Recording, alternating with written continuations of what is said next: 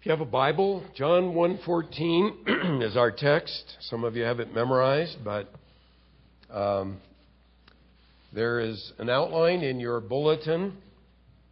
There are more detailed printed notes at both exits and online, and those have a lot of verses. I just don't have the time to go through, and so invite you to pick those up. Pray for the website ministry. I just saw a report this morning. There were 14,000 unique visitors to the website last week, so about 2,000 a day are logging on to that and downloading sermons and that kind of thing. So the Lord's Word is going out. Just this one verse this morning, John chapter 1, verse 14, "And the Word became flesh and dwelt among us. And we saw His glory, glory as of the only begotten from the Father, full of grace and truth." I spent the summer of 1970. I was in seminary at the time, but had to earn some summer money. And I got a job at Movieland Wax Museum as a Charlie Chaplin impersonator. They sent me to Hollywood, and I got a real Charlie Chaplin costume, and then I watched movies and learned how to make up my face and imitate that famous silent screen star. Every day I would go and just walk around, imitate Charlie with his walk, and pose with people for pictures, my pictures in thousands of homes in Japan and other places, and it was the most fun job that I ever had. I literally scared a young boy out of his shoes one day as I was frozen like a statue and then moved, and he leaped out and left his shoes. And he wouldn't take them back when I tried to give them to him. He thought I was a ghost. But anyway, the museum, for security, had a bunch of men employed so that no one would vandalize the place, and they would dress them up as Keystone Cops, if you've seen the early silent movies. And there was one of them, a roly-poly man named Walter. And one day, Walter, dressed, again, picture as a Keystone Cop, and me, dressed as Charlie Chaplin, are sitting in the break room. And out of the blue, Walter turns to me and said, "Charlie, what do you want to do with your life?" Well, I'm not usually real quick on witnessing opportunities, but that seemed like a slow pitch right down the middle. So I said, "Walter," I said, "I've given my life to Jesus Christ as my Savior and Lord, and whatever I do, I want to do it serving Him." His answer just jarred me because, first of all, he took the Lord's name in vain. And then he said, "Am I glad to hear that?" And the dissonance of the two, I was sitting there kind of reeling as he then proceeded to tell me his religious odyssey. He had started off as a young man with a Pentecostal group in Los Angeles. He told me that he had a vision of what he called the Christ, in which he saw the beating heart of Jesus come out of Jesus' chest and beat right there in front of Walter. He went into a trance for several days. Then he started preaching on the streets in Los Angeles. I have forgotten now the order or how many different things he was into. It was more than I can remember, but they had included, he had been in science of mind, he had been in theosophy, Rosicrucianism. He was into some kind of a weird group that studied the silent years of Jesus, and I didn't want to ask how they discerned what Jesus did in those silent years. He had been into Mormonism, and when I was talking to him, he was currently in the Self-Realization Fellowship of Yogi Paramananda Yogananda, which, if you've driven up the California coast there north of San Diego, you've seen their enclave there against the beach. And he was actually speaking at one of their meetings in Laguna Beach and asked me to come and attend. Thankfully, I was working and could not go. I had a good excuse. But you think about a guy like that and you say, well, what was Walter's problem? I mean, here's a man who purportedly began as a Christian, how could he end up so messed up in his beliefs? Well, two basic reasons. First of all, he accepted as the basis for truth his own subjective experience religiously rather than the written Word of God, the propositional truth that we read when we open the pages of the Bible. And then stemming from that wrong foundation, he developed faulty views, of course, of the person of Jesus Christ, because without what we read in the Bible, the objective truth that the eyewitnesses, the apostles, tell us about Jesus and who He was, you can't develop true views of who He is. I mean, you may think this, I may think that. You may have an experience of Jesus and His beating heart. I may have another experience, but whose view is true? So we have to come back to the Word of God. I think it's safe to say that every cult, every major heresy down through church history has erred with regard to the person of Christ, either denying His full deity or denying His full humanity, or in some cases mixed up about how His two natures relate one to the other. John MacArthur, in a sermon on this text, makes a profound observation. He says, "It is as damning to believe in the wrong Jesus as to believe in no Jesus." You can remember that line perhaps when the Jehovah's Witnesses come knocking on your door next Saturday. It is as damning to believe in the wrong Jesus as it is to believe in no Jesus. Now, saving faith, of course, is more than believing correct propositions about Jesus, but it's not less. You must put your faith in the Jesus who is revealed in the Scriptures, or you are believing in the wrong Jesus. And in our text, John gives us the most succinct statement, I think, in all the Bible of the Christmas story. There's no manger, no angels, no shepherds, no wise men, no star from heaven, just the facts. And the facts he gives us are that Jesus, the eternal Word, is God in human flesh, that He is glorious as the only Son from the Father, full of grace and truth. Now, verse 14 connects us back with verse 1, the Word. And it's the last time John will use that designation of Jesus in the gospel here. But the Word, we saw in verse 1, was in the beginning with God. The Word who is God. The Word who created everything that has come into being. That Word, John says in verse 14, became flesh and dwelt among us. Wayne Grudem, in his systematic theology, says of the incarnation, Jesus taking on human flesh, it is by far the most amazing miracle of the entire Bible. Far more amazing than the resurrection, and more amazing even than the creation of the universe. The fact that the infinite, omnipotent, eternal Son of God could become man and join Himself to human nature forever, so that infinite God became one person with finite man, will remain for eternity the most profound miracle and the most profound mystery in all the universe. Leon Morris expressed it this way. He said, in one short, shattering expression, John unveils the great idea at the heart of Christianity that the very Word of God took flesh for man's salvation. So we're treading on holy ground here, and I'm in way over my head as always, but more so this week than normal.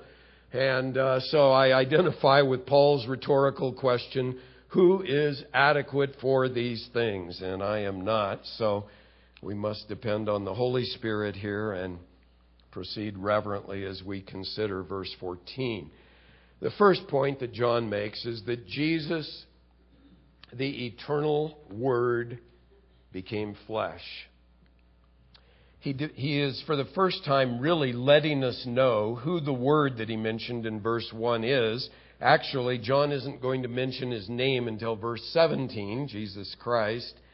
But he's affirming two truths here about Jesus Christ that are essential for not only the Christian faith, but for your personal faith in Him. The first is that as the eternal Word, Jesus is fully God. Now, we saw that clearly back in verse 1, where John asserts that Jesus is eternal.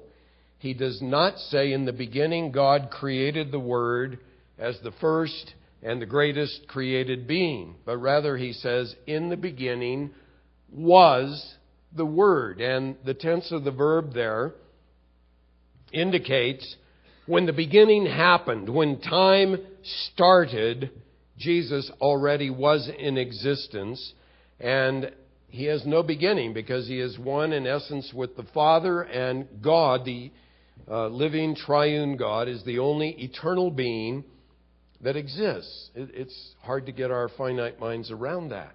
There was never a time when God was not. There's never a time when He will not be. He is.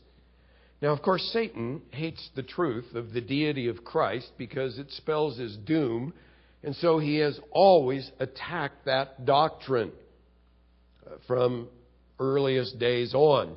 One of the most substantial attacks on the deity of Christ came in the early 3rd or 4th century by a man named Arius. Arius taught that the Word was the first and the greatest of all created beings. In fact, He created everything else, but He Himself was created. There was a time when the Word was not, was Arius's contention. He gained a large following. For a while, it almost looked like the teeter-totter would tip in his favor, but a man named Athanasius stood up to him and confronted his teaching vigorously. He was refuted initially at the Council of Nicaea in 325 A.D., and then also again at Constantinople in 381 and at Chalcedon in 451.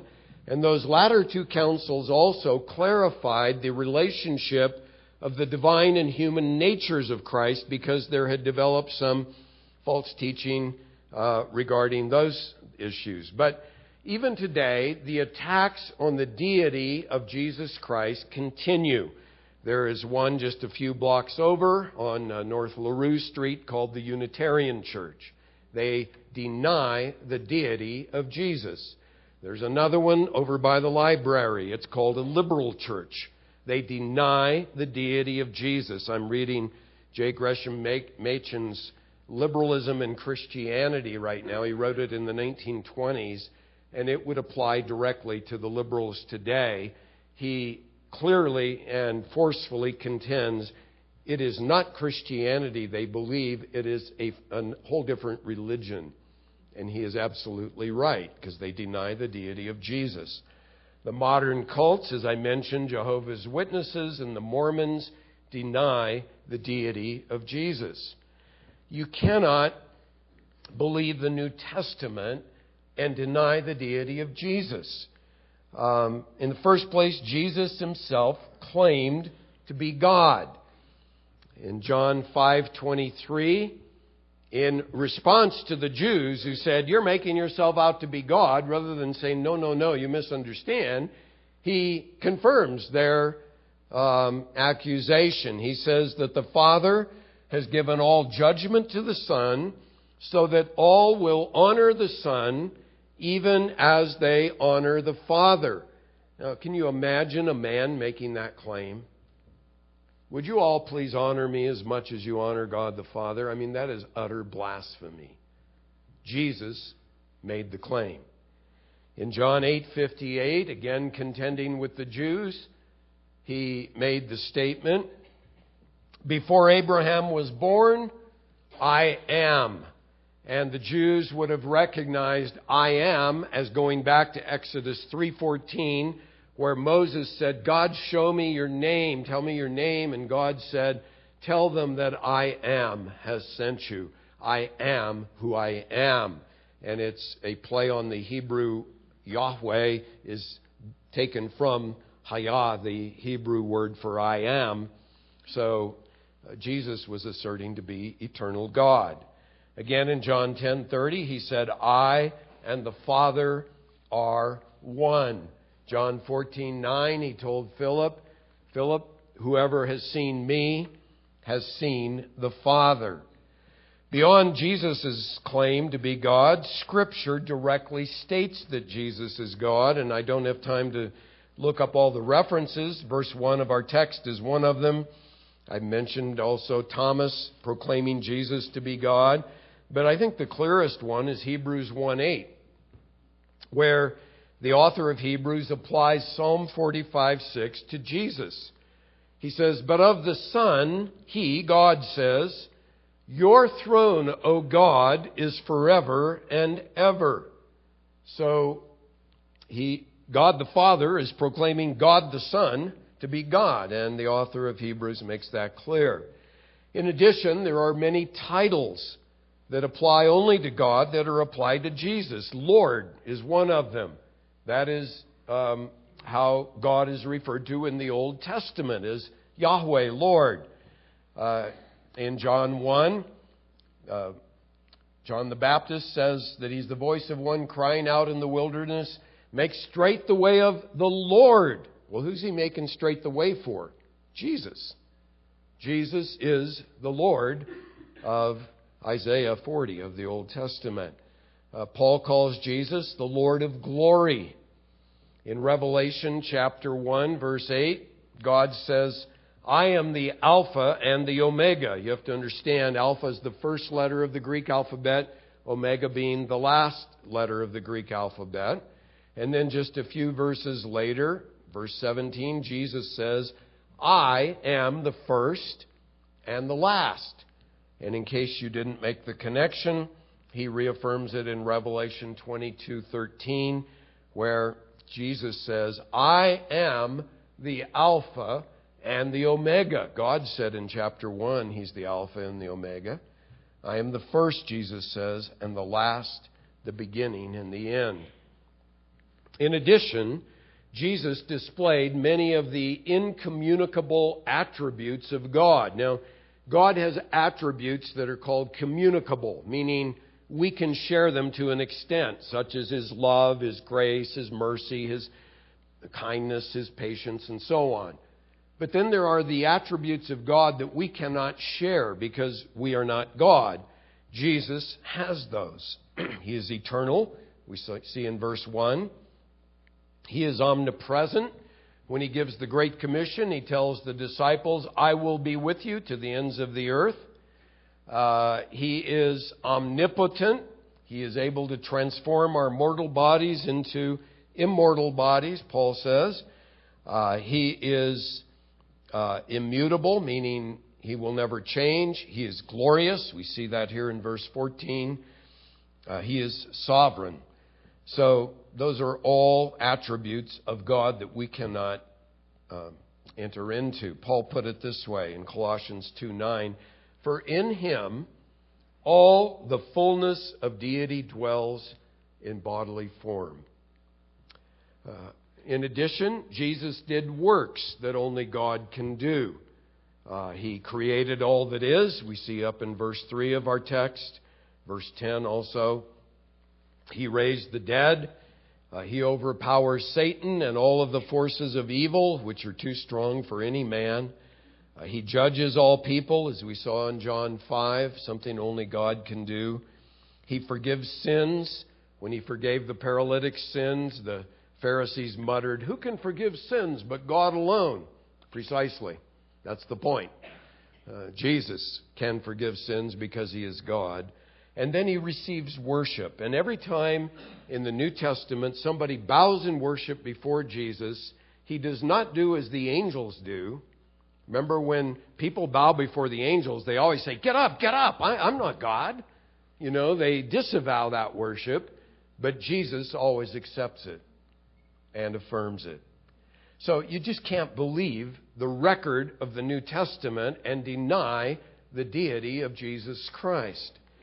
Not only, though, is the Word fully God, but the Word, the eternal Word, when He took on flesh, became fully human.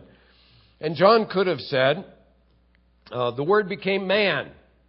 There's a Greek word for that. Or he could have said, the Word took on a human body. There's another word for that. But he uses the word flesh, I think, to kind of jar us. And probably John was trying to refute another early church heresy that really arose in the end of the first century called Docetism. And it comes from a Greek word, dokao, that means to seem. And the Docetists said Jesus wasn't really human. He just seemed to be human.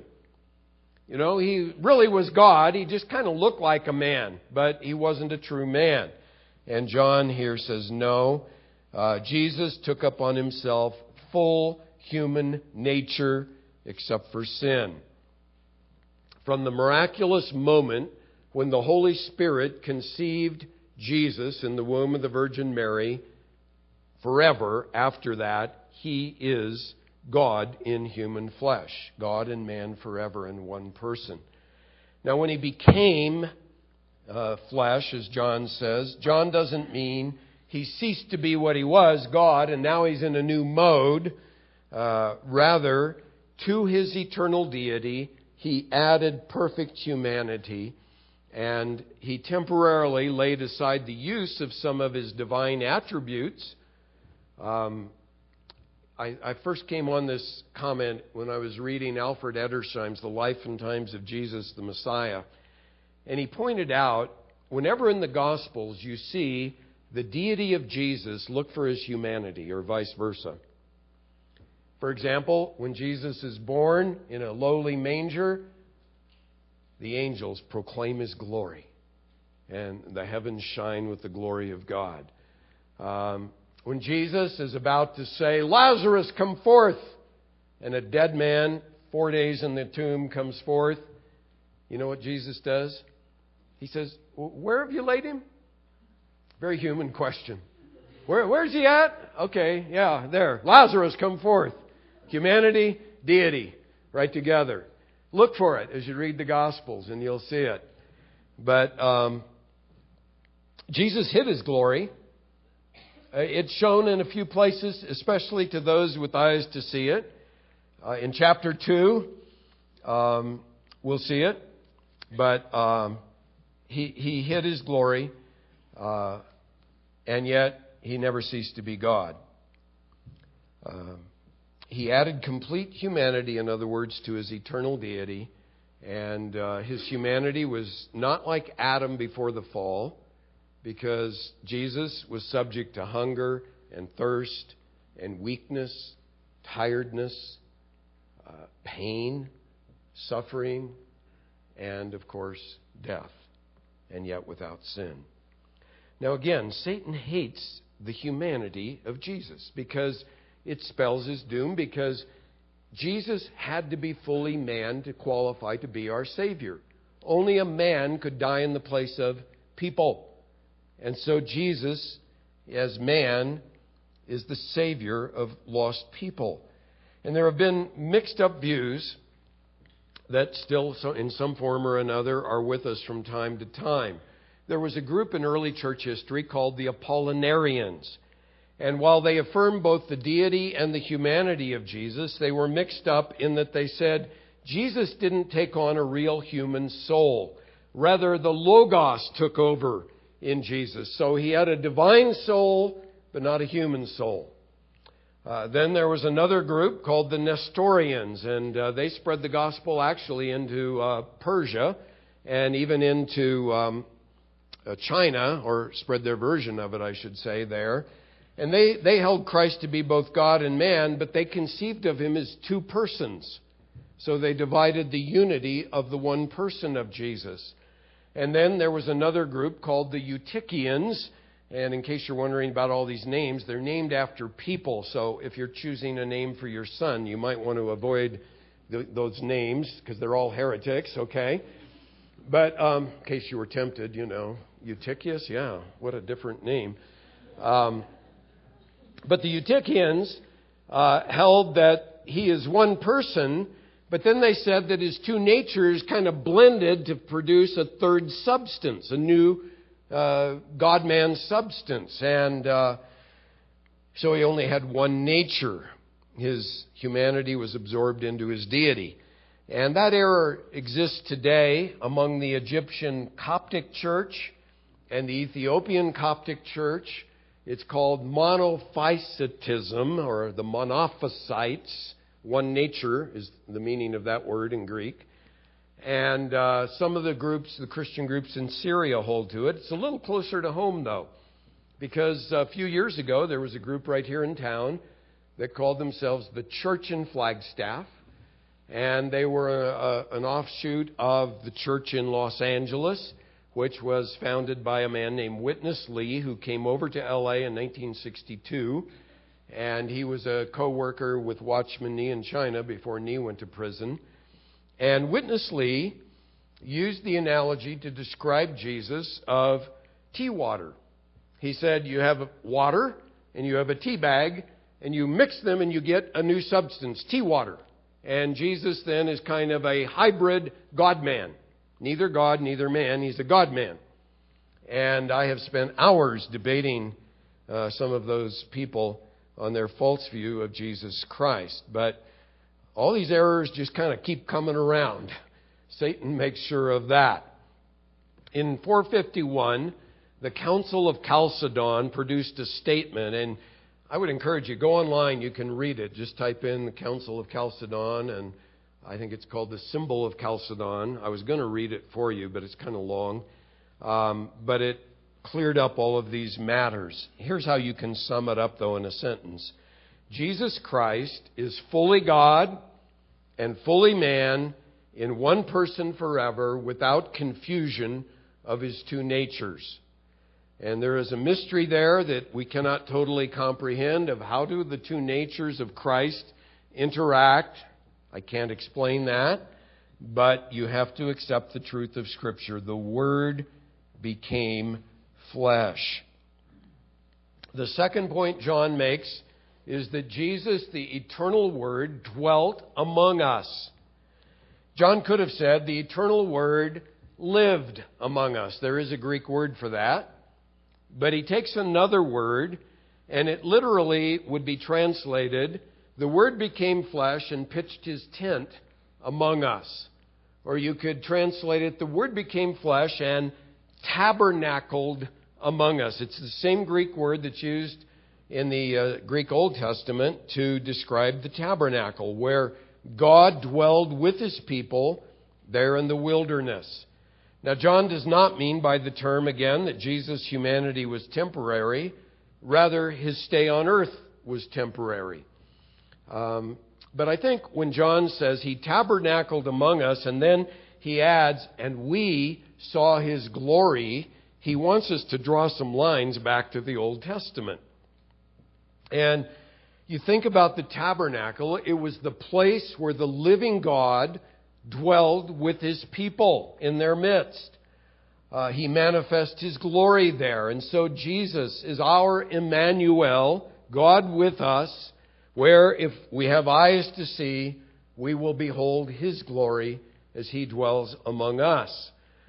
Just as the tabernacle was at the center of the Jewish camp, they had the 12 tribes all around, the tabernacle in the middle.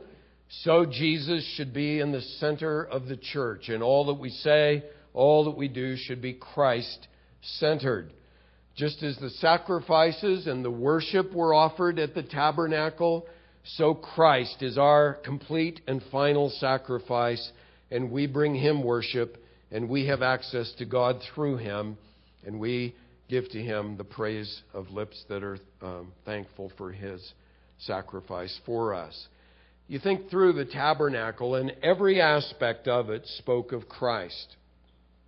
Outside in the courtyard around the tabernacle, there was the bronze altar where sacrifices were offered, and the bronze laver where the priests would cleanse the sacrifice and cleanse themselves. And of course, bronze is a symbol of judgment in the Old Testament. And so it's a picture of Jesus, who is the one who took the judgment of God for us so that we now can be cleansed and right with God. You move inside to the inner court of the inner sanctuary of the tabernacle, and there was there the table of showbread, which they put fresh bread out every day, a picture of Jesus, the bread of life for us, sustaining us. There was the golden lampstand, and that, of course, pictures Christ, the one who illumines the things of God for His people.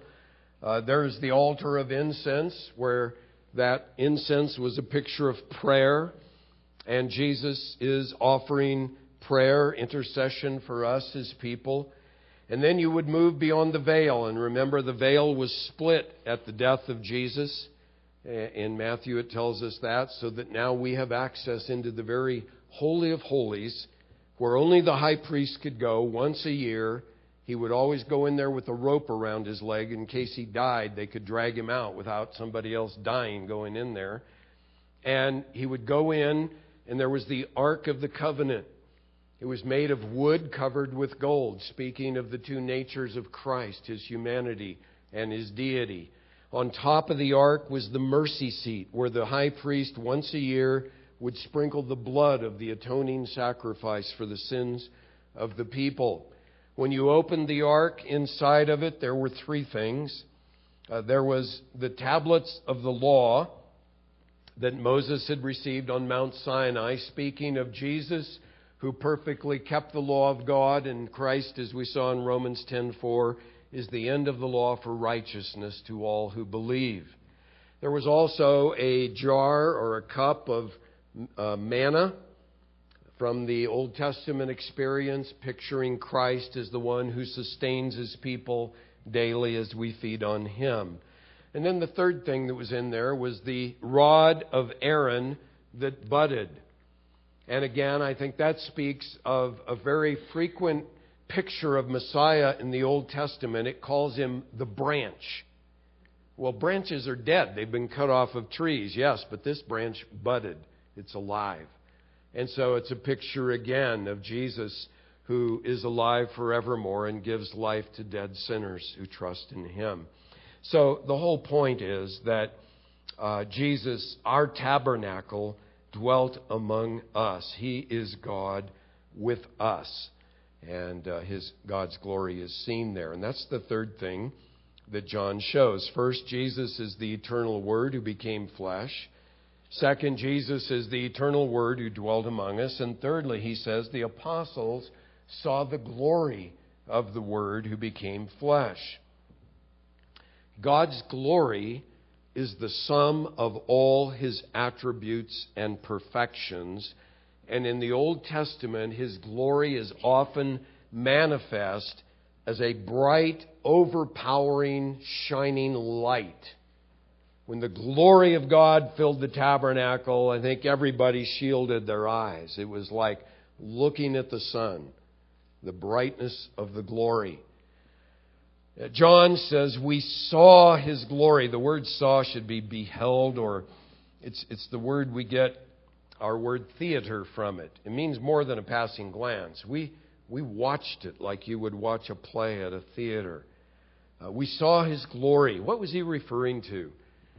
I think in part, now I differ with some commentators here who say it's not the transfiguration. I beg to differ.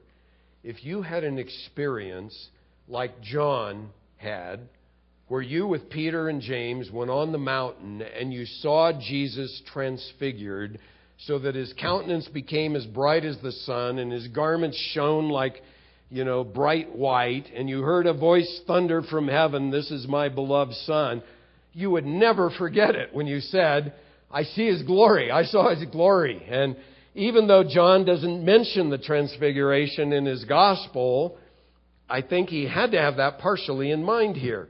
But beyond that, he also is thinking of some other things. Because in chapter 2, after Jesus turns the water into wine, John reports in chapter 2, verse 11, This beginning of his signs Jesus did in Cana of Galilee and manifested his glory, and his disciples believed in him. Now, not everybody saw it. There were a lot of people that said, hey, this is great wine. And they missed the glory. They didn't see Jesus' glory. Same thing in chapter 11.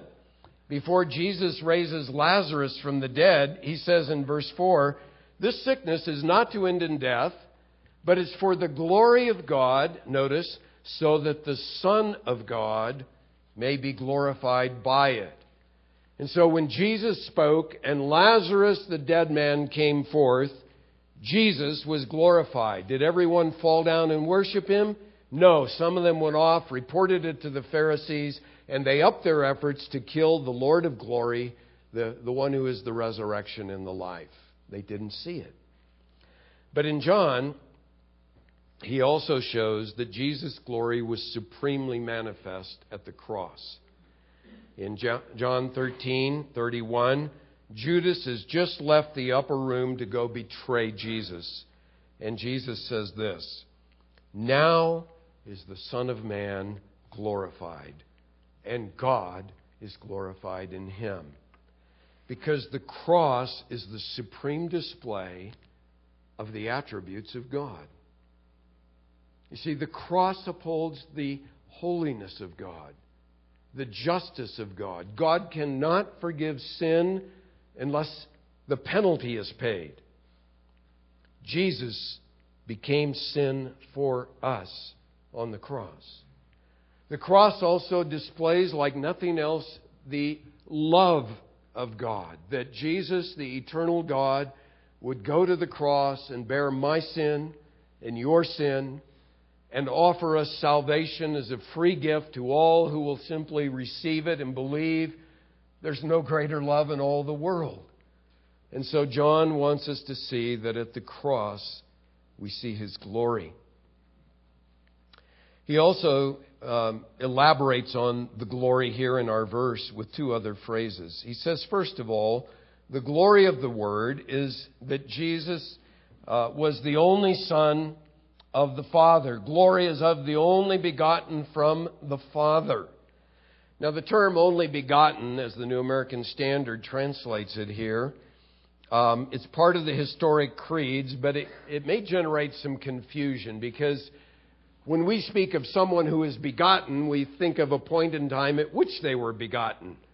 But the Nicene Creed clarifies begotten, not made, being of one substance with the Father.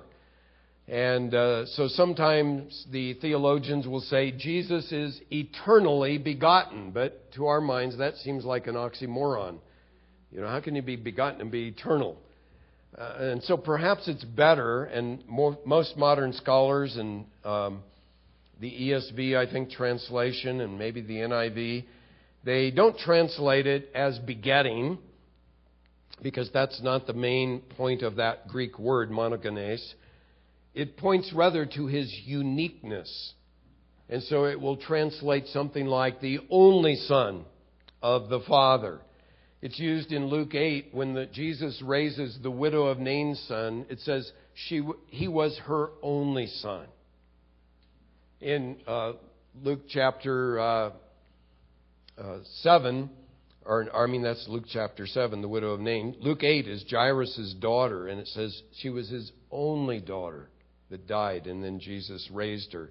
In Luke 9, it talks about a man who was the only son of his father who was demon-possessed, and Jesus cast the demon out. An interesting use of it is in Hebrews chapter 11, verse 17. It refers to Isaac as Abraham's only son. Now, he wasn't his only son. He had Ishmael and had some other sons through Keturah. But Isaac was his unique son, his one-of-a-kind son, because he was the son of the promise given to Abraham and Sarah when they could no longer conceive children. And so what John wants us to see, and John, by the way, is the only New Testament author that uses this term, he wants us to see that Jesus is unique. He is, in a unique sense, the only Son of God. Now, through the new birth, you and I become sons and daughters of God. We become sons of God. but not like Jesus. Jesus is the eternal Son of God, co-equal with the Father. There is never a time when Jesus was not the Son of God, and so he is always the Son in relation to God, who is the Father. And if you're scratching your head and saying, well, how can you talk about an eternal Son?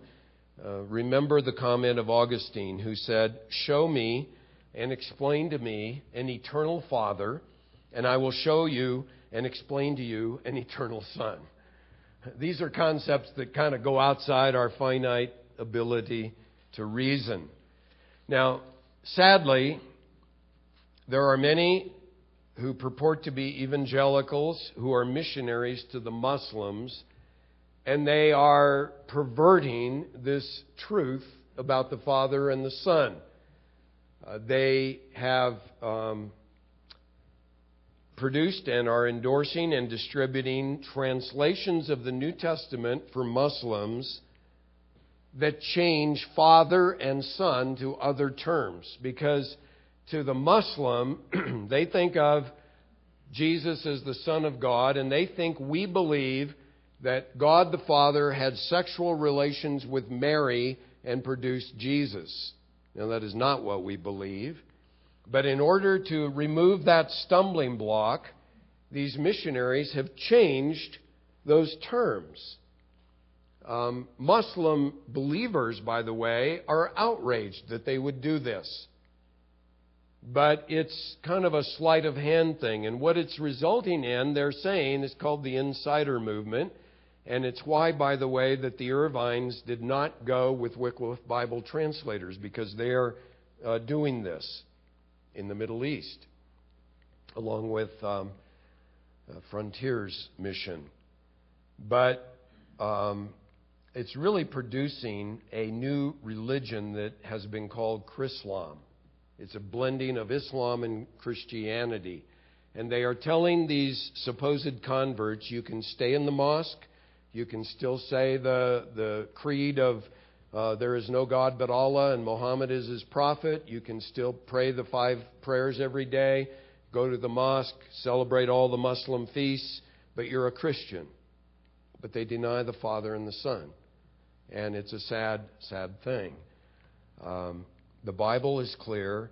God is the eternal Father.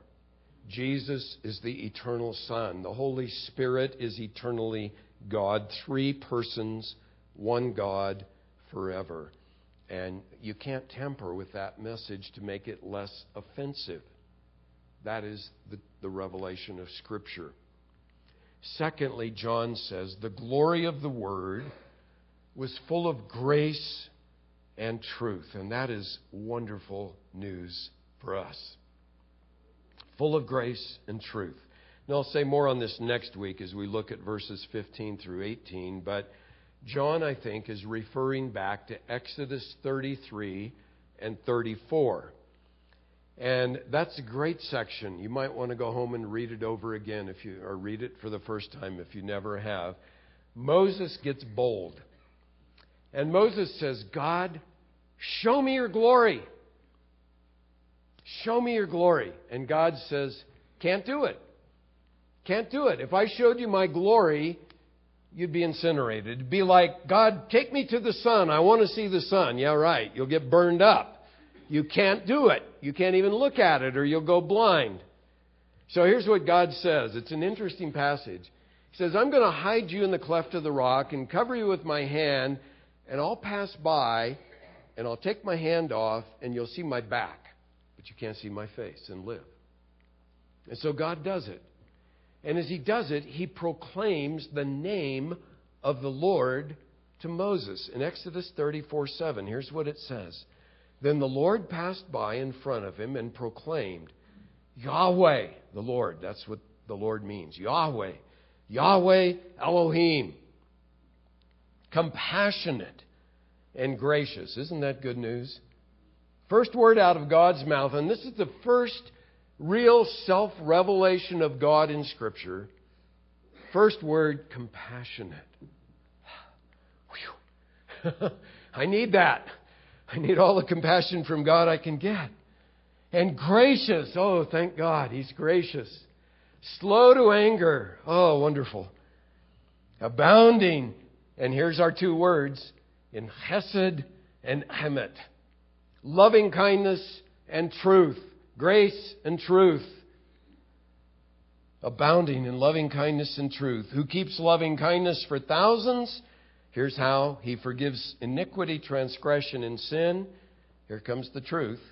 Yet He will by no means leave the guilty unpunished, visiting the iniquity of fathers on the children and on the grandchildren to the third and fourth generation. So in that profound revelation of God to Moses, we hear of God's grace and truth. He's abounding in grace, loving kindness. Hesed is the Old Testament word for grace. But He is true to His holiness. He punishes the guilty who don't repent. Now here's the good thing. Jesus, the Son of God, is full of grace and truth.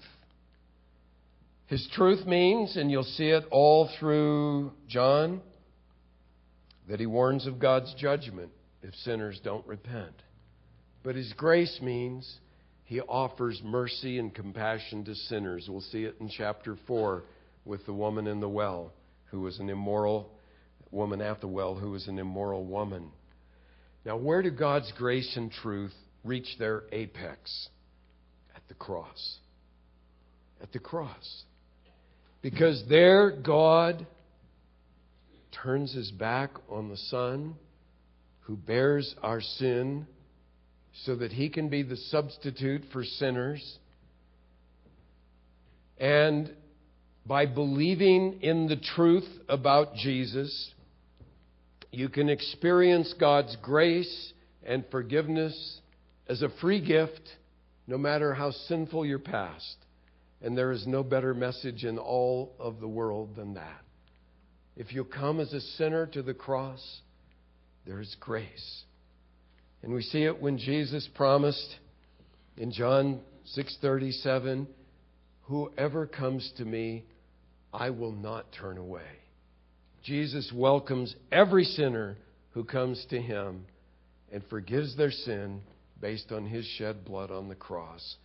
How can you know you can trust Him? Because He's not only full of grace, He's full of truth as well.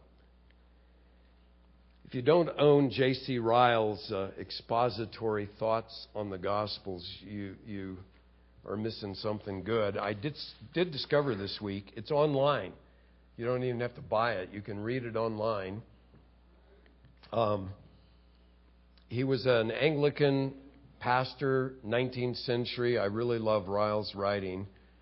And he draws several practical lessons from John 1:14. He points out that the constant, undivided union of these two perfect natures in Jesus gives infinite value to His mediation for sinners. He expounds on that. I don't have time to report what he says. It gives infinite value, he says, to His imputed righteousness for us. It gives infinite value to His atoning blood, and also infinite value to His resurrection. And then, to quote him, he adds this: "Did the Word become flesh? Then He is one who can be touched with the feeling of His people's infirmities, because He has suffered Himself, being tempted. He is almighty because He is God, and yet He can sympathize with us because He is man." He asked, did the Word become flesh? Then He can supply us with a perfect pattern and example for our daily life. Having dwelt among us as a man, we know that the true standard of holiness is to walk even as He walked. He is a perfect pattern because He is God, but He's also a pattern exactly suited to our needs because He is man. Finally, did the Word become flesh? Then let us see in our mortal bodies a real, true dignity and not defile them by sin.